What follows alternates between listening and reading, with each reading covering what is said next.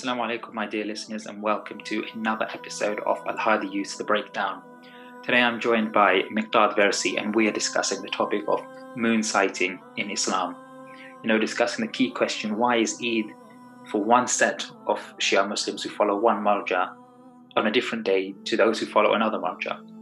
We discussed the two main considerations that Shia scholars use when determining the start of a month, so the start of Shawwal for Eid, and that is how to sight the moon and also where to sight the moon. And we discussed the opinions of mainstream Shia scholars, such as the likes of Ayatollah Sayyid Sistani, Ayatollah Sayyid Khamenei, Ayatollah Sayyid Khoi, and also the late Ayatollah Sayyid Fadlullah. This was a really interesting podcast and really enjoyable podcast, so do stick around to listen. In my discussion with Miqdad, we did have a map of the world open showing the moon sighting and how the moon can be sighted in various regions. So if you can, please do watch this podcast on our YouTube channel so you can see the map. If not, then if you're listening via Anchor or on your Apple Podcasts or Spotify, do log on to moonsighting.com and you can see a map of the moon sighting and exactly what we're talking about. Please do stick around, and I really hope you enjoy the podcast. So Miqdad, we're discussing moon sighting. Eid is obviously coming up, and at the end of Ramadan, everyone always has that question, when's Eid? I follow Sayyid Sistani. I don't follow Sayyid Sistani. When's my Eid? So I guess just to kick off the discussion, a brief sort of mention, we could just talk about how actually is the start of a month calculated. What do we need to know? Because obviously it's not on a solar calendar like we have January, February, March. It's the lunar calendar. So what exactly do we need to look out for? Correct. So in principle, it's all about the moon being sighted. Now, what does moon being sighted mean? Yeah. And that's the difficult question that we have to get to. Obviously, at the time of the Prophet ﷺ, they'd have to go out, they'd look at the moon, and on the basis of that, the next day would be Eid or the next month. Yeah. Very simple. We have a slightly more challenging situation right now where people can look for the moon with an optical aid, with a telescope, or even using calculations. So there's a question of which of those you use. And then there's a question of where is it seen? Is it just your local area if we're in the UK? Or could you rely on a sighting that was made in America, in San Diego, for example? So those are the key questions that we have to grapple with. What does it mean to see? Does it mean with your eye, with the naked eye, or it just needs to be sightable in the calculations? And where does it need to be seen? Those are the questions that we have to get to.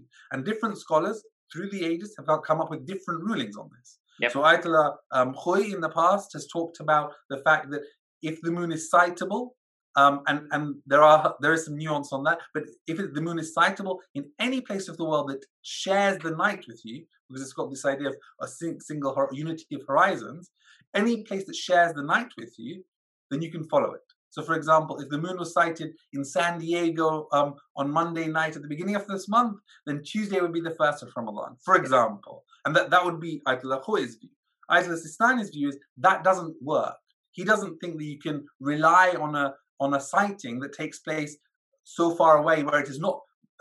His view is that only a sighting in a place whereby if it is sighted there, it would mean it would be sighted here, would be reliable, would be relied upon. So for him, it's slightly more complicated, but to summarize, to make it very simple, it's almost like a local thinking. Yeah. So local versus global. It's not actually like that because there's a curve and there's some complications there, but let's not get into that right now. So that's an example. Ayatollah Khamenei, for example, it has a very similar ruling to Ayatollah Sistani, but he allows the sighting to be with an optical aid, with a telescope or binoculars, which Ayatollah Sistani does not allow. So you have all of these different, and then you have others like Ayatollah Fadl, the late Ayatollah Fadlullah, whose view was that actually it's very similar to Ayatollah Khoi's view, but he allows full calculations. Yep. And so that means that, for example, if the moon was possible to be sighted in the Polynesian Islands, even though we don't know anybody in the Polynesian Islands, that would be sufficient if we share the night with the Polynesian Islands. There are questions of what share the night really means, but in principle, there are 2 points to note on this. The first point is that if your Maghrib time is is before the Fajr time of somewhere else, then you share the night, because that's how it would work. Now, there's one scholar, Adil Wahid Khurasani, if I'm not mistaken, who says that it's not about just sharing part of the night. He says you have to share the majority of the night with that place. So again, that's another complication that's there. So if you summarize all of that, the key outcome is a local sighting, either with your naked eye with binoculars or with an optical aid, or a global sighting, either with naked eye or optical aid, or alternatively fully with calculations. And so that's the lay of the land as it stays right now. Yeah. And I know we were sort of speaking, weren't we? And there are sort of, when we're looking for the sighting of the moon, there's two aspects to it, and you've mentioned both of them just now. There's the sighting of the moon, number one. Then there's the where to sight the moon, number two. So I mean, if we could just focus on the first one for now, and I understand that it's obviously quite a complex topic with scholars with various opinions, and they all differ with each other. So I thought if we could just maybe take it step by step and really break it down simply for everyone to understand. We know that there's the sort of the four main methods of sighting the moon, we could say. So I'll just talk about them briefly, and then would you mind just adding some in? I mean, so I guess number one, we've got birth of the crescent. So you mentioned, we can use science. So now we live in the 21st century. We know when a crescent will be born, and we know exactly the second it will be born. Obviously, they didn't have it at the time of the Prophet. So if you know when a crescent will be born, in the location it will be born, is that suitable to determine that crescent is born and it's the start of the month? That's sort of number one. Number two is, as you mentioned, the possibility of a sight. So we know when the crescent is going to be born, but we also have to somewhere be able to see the crescent. And I guess that's not the same as actually seeing the crescent, but it's the case of, it is able to be seen somewhere. Number three is sighting the crescent, I guess, and that's merely sighting, so with any means necessary, so using a telescope, for example. And then number four, which is, I suppose, if we're going through this, one is sort of the easiest to sight, the most likely to sight, the day Eid will be first. And number four, which is you have to sight the moon with your naked eye, so no optical aid, you have to physically see it. That would obviously be the hardest way to sight the moon, and so as Eid would be the last day, I guess you could say. Is that right? Yes, but based on this, on the specific sighting part of the axis, not where you see it, but how it's seen, then yes, that's exactly right. And look, this is all based on the Quranic, the hadith which talk about man shahida. So the term is shahida, whoever witnesses the month.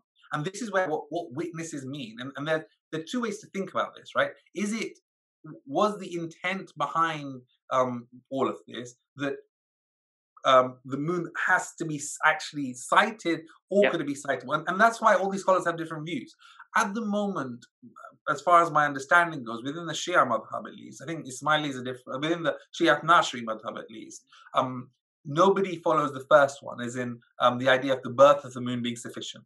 I think some Ismailis do, but on the Shia Nashri side, I'm not aware of any major scholar, and I may be wrong, but as far as I'm aware, and I'm relatively well read on this, I'm not aware of anyone very, very senior at least who has taken that opinion that it's the birth of the moon.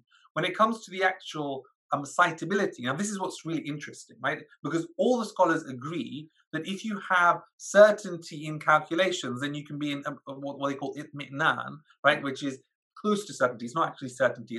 It's highly probable that, and you're confident with it, then you can rely on that. All of the scholars say that. Now the question really comes as to what that means, though. And the sightability is a very complicated thing, and there's a complicated science behind it. So there are lots of these scholars who try to look at this, and there are these curves. If you look at, there are lots of them. Well, one example is moonsighting.com. Okay, if you can go there, you can see they look at the moon's elongation and the how many degrees above the horizon the moon is, how old the moon is, and what the elongation and another criteria. And from that, they can infer how likely it is that the moon might be sightable.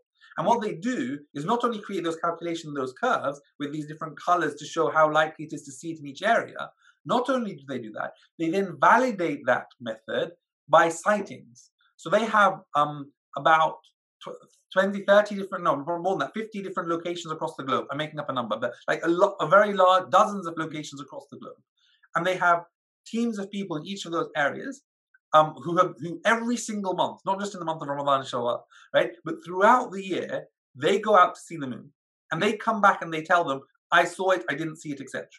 So and they've got all the history of this person in this location has said they saw the moon. And what you notice is that it is very, very, very aligned to their curves. It's not perfect. I mean, the whole thing but it's very, very well aligned. So it gives a very good indication. So this sightability is definitely something that's not just a random science. It's a relatively well developed science. It's not perfect. Nothing's perfect. But especially if you're in the green or blue areas in that moonsighting.com, you can be pretty confident the moon's there to be seen.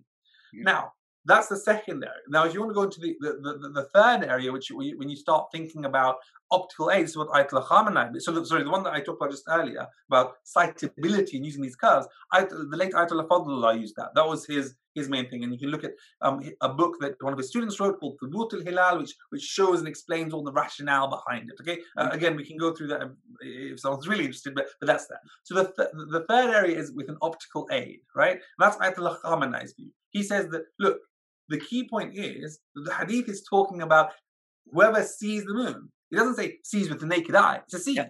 So sees can be anything. It could be with a telescope, with binoculars, and whatever. So from that, he infers that any optical aid is fine. And then you have the one which actually is probably the most common opinion now, which is Ayatollah Sistani's opinion, which probably wasn't the most common opinion at Ayatollah Khoei's time, because Ayatollah Khoi was such a big scholar that many, gravitated towards him. Now, obviously, Ayatollah Sistani is the biggest scholar in the world, in the Shia world. So, and his view is very strong on being very different to Ayatollah Khoi, in saying that actually the moon should be there are different views on what Ayatollah Khoi's view is on this, actually, in terms of whether you can actually use calculations or not. But let's put that aside for now. But Ayatollah Sistani's view is which being the most common over here, is that it has to be seen with the naked eye, or the majority of people understand that to be his rule. Now, let me just add a few nuances here, which make it a bit more complicated, as nothing is simple. There have been, regardless of whether even Ayatollah Sistani's view, for example, that you have to see the moon. Everyone agrees that if two just people sight the moon, and you rely on it, you can rely on that sighting. And similarly, if one person who you have great trust in sees the moon on thiqah, then that can count as well. Now, there is a nuance which is really, really important, and that is how much do you have to rely and know these two people to rely on that sighting? Okay, and this is where it becomes complicated. So that's a lot of different criteria. The first thing is, most scholars, and I think Ayatollah Sistani is one of them, will say if it is impossible to be seen, and two people say they've seen it. So let's say, for example, Saudi Arabia often says they've seen the moon when really it's impossible for it to be sighted. And all the calculations from everywhere say that the moon's not even there to be seen. Okay, but if two people claim to see it, should you rely on them? Ayatollah Sistani says no. So you can use calculations in that sense to say that those sightings are not reliable. So that's the first thing to know. And the second thing to know is, how much do you have to rely on know these people to make that sighting? And this is where the real difficulty comes. Because in the last few years, there have been a number of occasions where the moon has been sighted in South America by people there, but people in the UK, some people know those people and are happy to rely on that sighting, and some people don't know those people and aren't willing to rely on those sightings. And they both follow Ayatollah Khoi. So, for example, right? So they're all basing on actual sighting of the moon. That's what their view is, but they believe it can be sighted anywhere. But they don't. And so the question comes, how much do you have to know these people to be able to come to that conclusion? And the reality is that when it comes to two people who see it, as long as they're not people who are known to be, who are known to have done bad things, as long as you can be comfortable with that, that's fine. The big point here is that itmi'nan, as in confidence, being sure of the moon actually having been sighted, is a sufficient criteria. So even if those two people, if they're 5 people, 20 people, but you gain itmi'nan, then you're fine. Now, and the final thing, which actually was really important this year in San Diego at the beginning of the month, was what happens if you have contradictory information. Yep. Okay. Now, this is really, really important. So in fiqh, in usul al-fiqh, there's something called ta'arud, this idea of contradiction. If two things contradict one another, they both fall and don't have any weight of evidence. Okay. Now, what do you do in that situation where you have contradictory information? The real question is, do you ever have contradictory information? So in the beginning of San Diego, there were a lot of people who saw the moon, but there were 2 or 3 where people were quite confident that they happened, okay, because they trusted them and whatever. And in San Diego, there was a number of people who saw it just with the naked eye, but there were some people who said we couldn't see it with the naked eye, but we could see it with binoculars. Mm-hmm. Okay. Now, some people inferred from that that was contradictory. That some people said they couldn't see it with the naked eye, and some people said they could see it with the naked eye, and therefore the contradictory, you shouldn't rely on any of them, right? I think that's one view.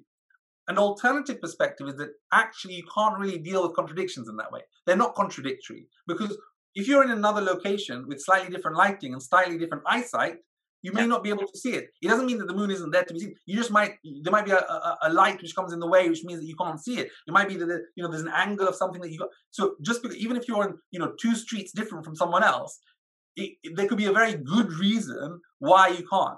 And so therefore, I would be very hesitant to use the contradiction principle, because I don't believe that you can argue they're contradictory. In my view, that is a really bad claim, because they're not contradictory. They're just, one person has different eyesight, or one person has different ability to see. And if you have so many people who saw the moon, I think that should be considered sufficient. But anyway, lots of people have different views on that, but that's an implementation of a ruling. Okay. Oh, this is also something that's really important to note. The role of the marja is to give the ruling. Okay, they give the rule. This is how it works. It is up to the populace and community leaders, or whoever it might be, to implement it, right? And that's on us to do. And the ruling is clear, and we have to decide: is there a contradiction here or not? I'm saying that we all have the right to say this is not contradictory. Clearly, okay, if that's our view. So on that whole. Is it possible to have seen? It's all based on this Tawan Shahida minkum or Shahar. Okay, the Shahida is whoever is able to. Shahida means to witness or to see or to bear witness of something, right? Ashhadu an la ilaha illallah, bearing witness. That's what Shahida. Faman Shahida minkum or Shahar. Whoever from amongst you is able to witness the new month. So that's where it all comes from. That's why you have these 4 different views in terms of birth of the moon, not really seen very much within the Shia madhab. Sightability, which is there amongst some scholars. Some people even say Ayat al-Khawi had a similar view there. But again, the question really is, do you get confidence in it? The level below, which is seeing with an optical, which is Ayat al-Khamenei's view, and then the most common view, and the one which is held by Ayat al-Sanai, which is seeing with the naked eye, seeing directly 2 people, witnesses, etc. All of these, and so that's the summary, if you like. Not that summarized. Yeah, and I guess just before we move on to where you need to sight the moon, like just to summarize again what you were saying, but the 4 main methods: the birth of a crescent, like you mentioned, it's not really relevant to the general Shia population, considering no mainstream Shia scholar uses that method. But the mere possibility to sight, that's a method used by the late Sayyid Fadlallah. Also, Sayyid Kamal Haidari uses that method, I understand. The sighting of using an optical aid with a telescope, that's Sayyid Khamenei's method. And I guess the one that would be most relevant to our listeners is the 4th method of sighting with the naked eye, which is Sayyid Sistani, Sheikh Nasir Makarim Shirazi as well.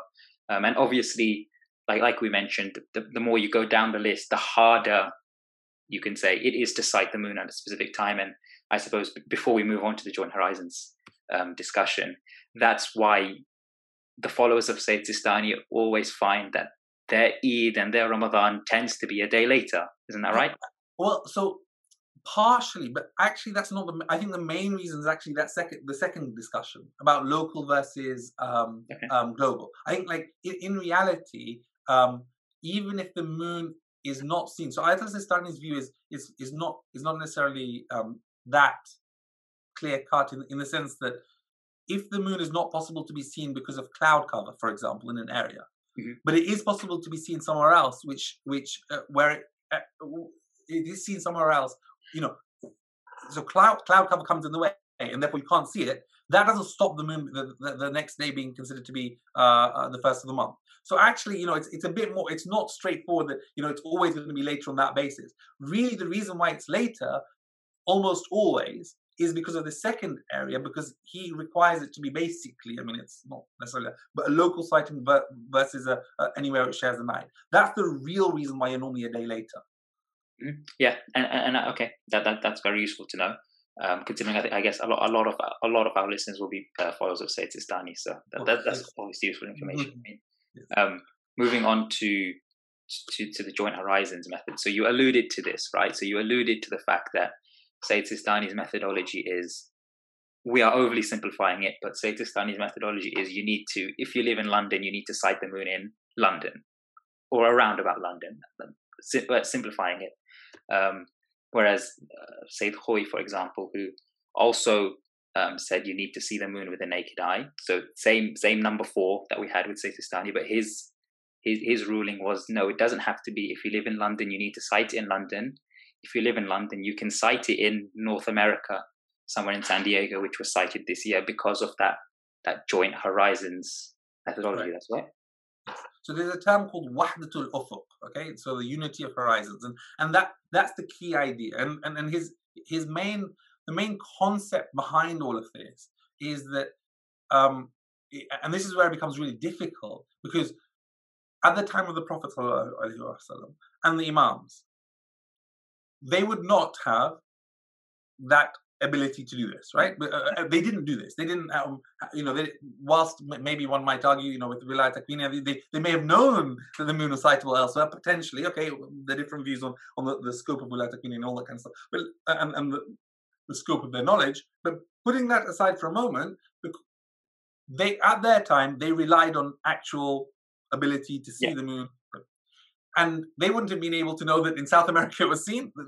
Whether they might have known that because of their festival or whatever, put that aside. In practice, they never used that. Yeah. And so the question comes, and this is one that people ask, well, does that mean that the Imam and the Prophet, if you follow Ayatollah Khoi's view, would the Imams and the Prophet have done Eid on the wrong day, a day later? And if they did Eid a day later, then it truly would have been, if they follow the Unity of Horizons view, would that have mean that they fasted on a day that is actually Eid, which is haram? Could the Prophet or the Ma'soom ever do such a thing? The idea is, of course, they would never be able to do something which is haram, of course. So that is an argument that some people use. Now, I think that argument is refuted by those saying, no, because in a situation where you don't have the ability to do something, you can't be held accountable to it. So that clearly is not. So that would be the counter argument. But these are the types of discussions that happen and have been written down in the Istidlal works about why some of these things could be possible and not. Now, the question about whether you can actually use that there's some hadith about what happened in certain times at the time of the Imams, and in terms of when you were able to hear about it from another place, and you could you rely on it?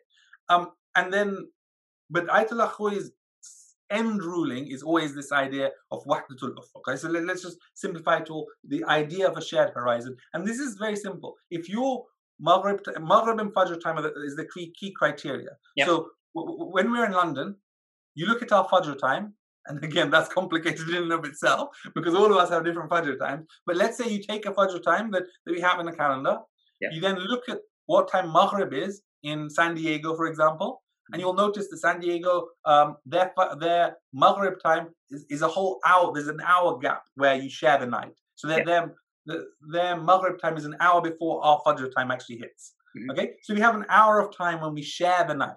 Yeah. That's sufficient for Ayatollah Khoi, and that would mean that we share the night with them. Now, that's different to some others like Ayatollah Wahid Khurasani, who says that you have to share at least half the night, and we don't share at least half the night with San Diego, for example. And that's the key thing. And what you'll notice, because it's the way that these curves work, depending on whether it's summer or winter, but North America, especially the West Coast, and Brazil and South America are very common areas where they will see the moon, and we share the night with them. That is a very common thing. And what I would say is that it is really important for us to make sure we have contacts there. If you rely on this ruling of Ayatul Akhu, if you believe that you can share the night and that's sufficient, then really it's important to not just let that go and say, okay, fine. It's then to make sure you have contacts in these places so you can feel comfortable that the sightings happen and you can inform your community about that. What you don't want to happen, and this is unfortunately what's happened sometimes, and we've seen this, is people don't know someone there.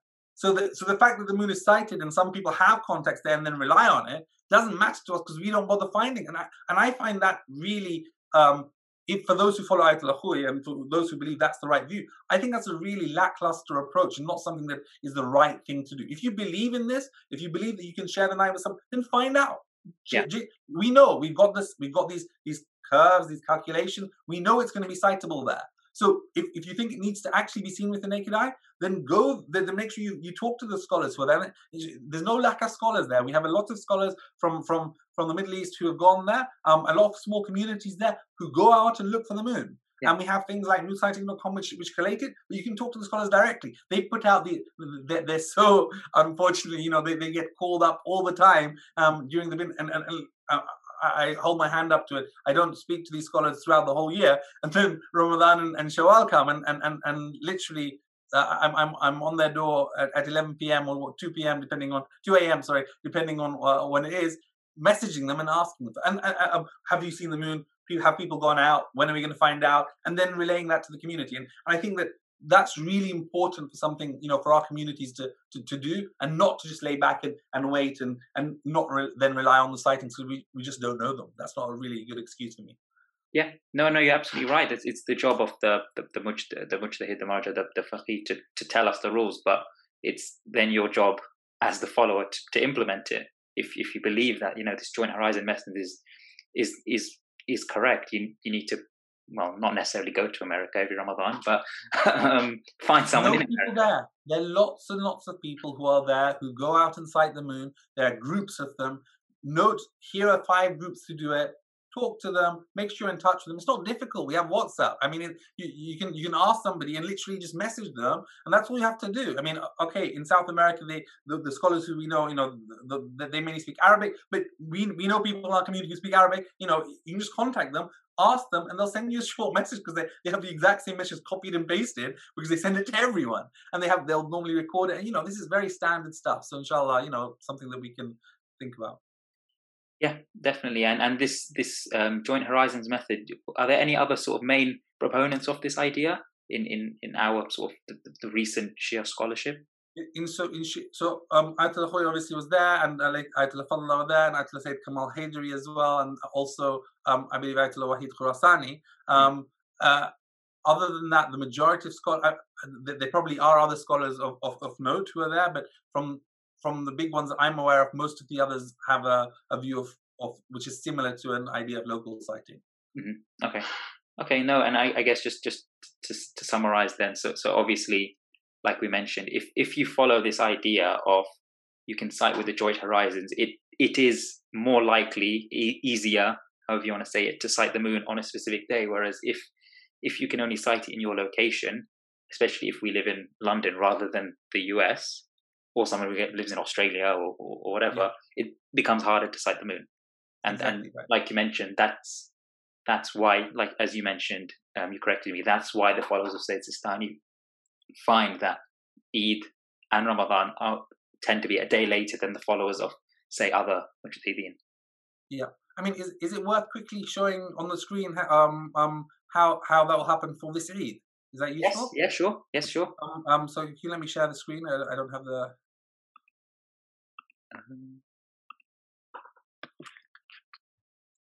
Sorry, I should have asked this earlier. I had an idea. Perfect. So if you look at my screen, which I think you should be able to see now. Is that right? Can you see my screen? Yes. Perfect. So on Wednesday night, okay, this is what the moon sighting will look like. Now, which will mean if you believe that the moon is sighted, then Thursday will be Eid. Now, for those who started on Tuesday, it'll have to be Thursday because it's 30 days. Yeah. So let's not worry about that. I know that the majority of people started on Wednesday, so let's focus on that. Now, they started on Wednesday. The question is, will Eid be on Thursday or Friday? Mhm. Now, it will be on Thursday if you believe the moon, if this is sufficient for you. So what does that mean? Yeah. So if you're a follower of Ayatollah Sistani, that means the moon is sighted in your area or in anywhere, or actually anywhere in your curve, but in your area. Okay. Now you can see the calculations as they stand right now. Maybe in Cornwall it might be possible to see it with the naked eye, but you need an optical aid to find it. But really, in the UK, it's visible with the optical aid only. Yeah. Okay. So Yeah. there may be a difference between Ayatollah Khamenei and Ayatollah Sistani followers this year. Okay. In terms of Thursday, so it looks like without any further information, you'd assume that Ayatollah Khamenei's followers will probably do Eid on Thursday, and Ayatollah Sistani's will probably do Eid on Friday. Yeah. So now the question is, what about Ayatollah Khoi followers? So Ayatollah Khoi followers, they will rely on if the moon is actually sighted. Okay. Now again, it's probably going to be sighted all of these places, all these gray, blue, and green. And in these blue areas, if there's good conditions and no cloud, it will definitely be seen. Yeah. So and we know people in Brazil and in these places. So and we know people in the whole of the US, especially the West Coast. So it looks, and they all share the night with us. So it looks highly likely that Ayatollah Khoi followers again will do Thursday as Eid. Mm-hmm. And if you wait the next day, as you can see, everywhere can see the moon, and that's why whatever happens Friday will have to be inshallah Eid even for those who don't see it. So that's, if you like, a very summary of where we are. Does that make sense? Yes. No. That makes sense. That makes perfect sense. Thank you. Okay. And I guess we just encourage, for anyone more interested, do just check out moonsighting.com. It's there for us to see, isn't it? That's we spoke about that method too a few minutes ago. The possibility of a sight. That's what is used, right? This chart is what determines that possibility of a sight. Exactly. Let me show, what's really important here is, and let's just use it for what happened at the beginning of the month, is that they don't just have these sightings, the sightability curves. They also, as I said before, like in Afghanistan, they have a moon sighting member. They didn't see the moon. Australia, it wasn't seen. All these places, it wasn't seen in those days, and it was seen in those days. And literally, look how many dozens of people who go out and see the moon. Look at it. And then in America, they had literally 11 people. 3 people who saw it because they were in the West Coast, and these other people were in New York and stuff. So obviously they didn't see it because they shouldn't. And then the next day, how many people see it? And they look at each country to say if there was a ruling in that country, how it was made. So they do this every single month. So you have all the ability to look at it and to get some confidence if you need that confidence. Yeah.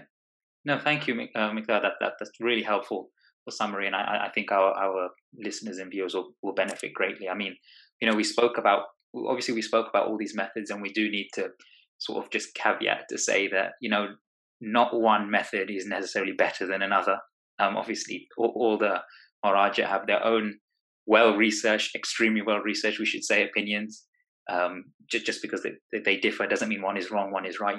They have tried their best to come up with a method which they are happy with, and they're happy for us to follow. So it's a case of following your marja, what he tells you, and maybe on the chance you maybe disagree, maybe you think another method makes sense, research that a bit more and see where that gets you. I guess that's where we can end it.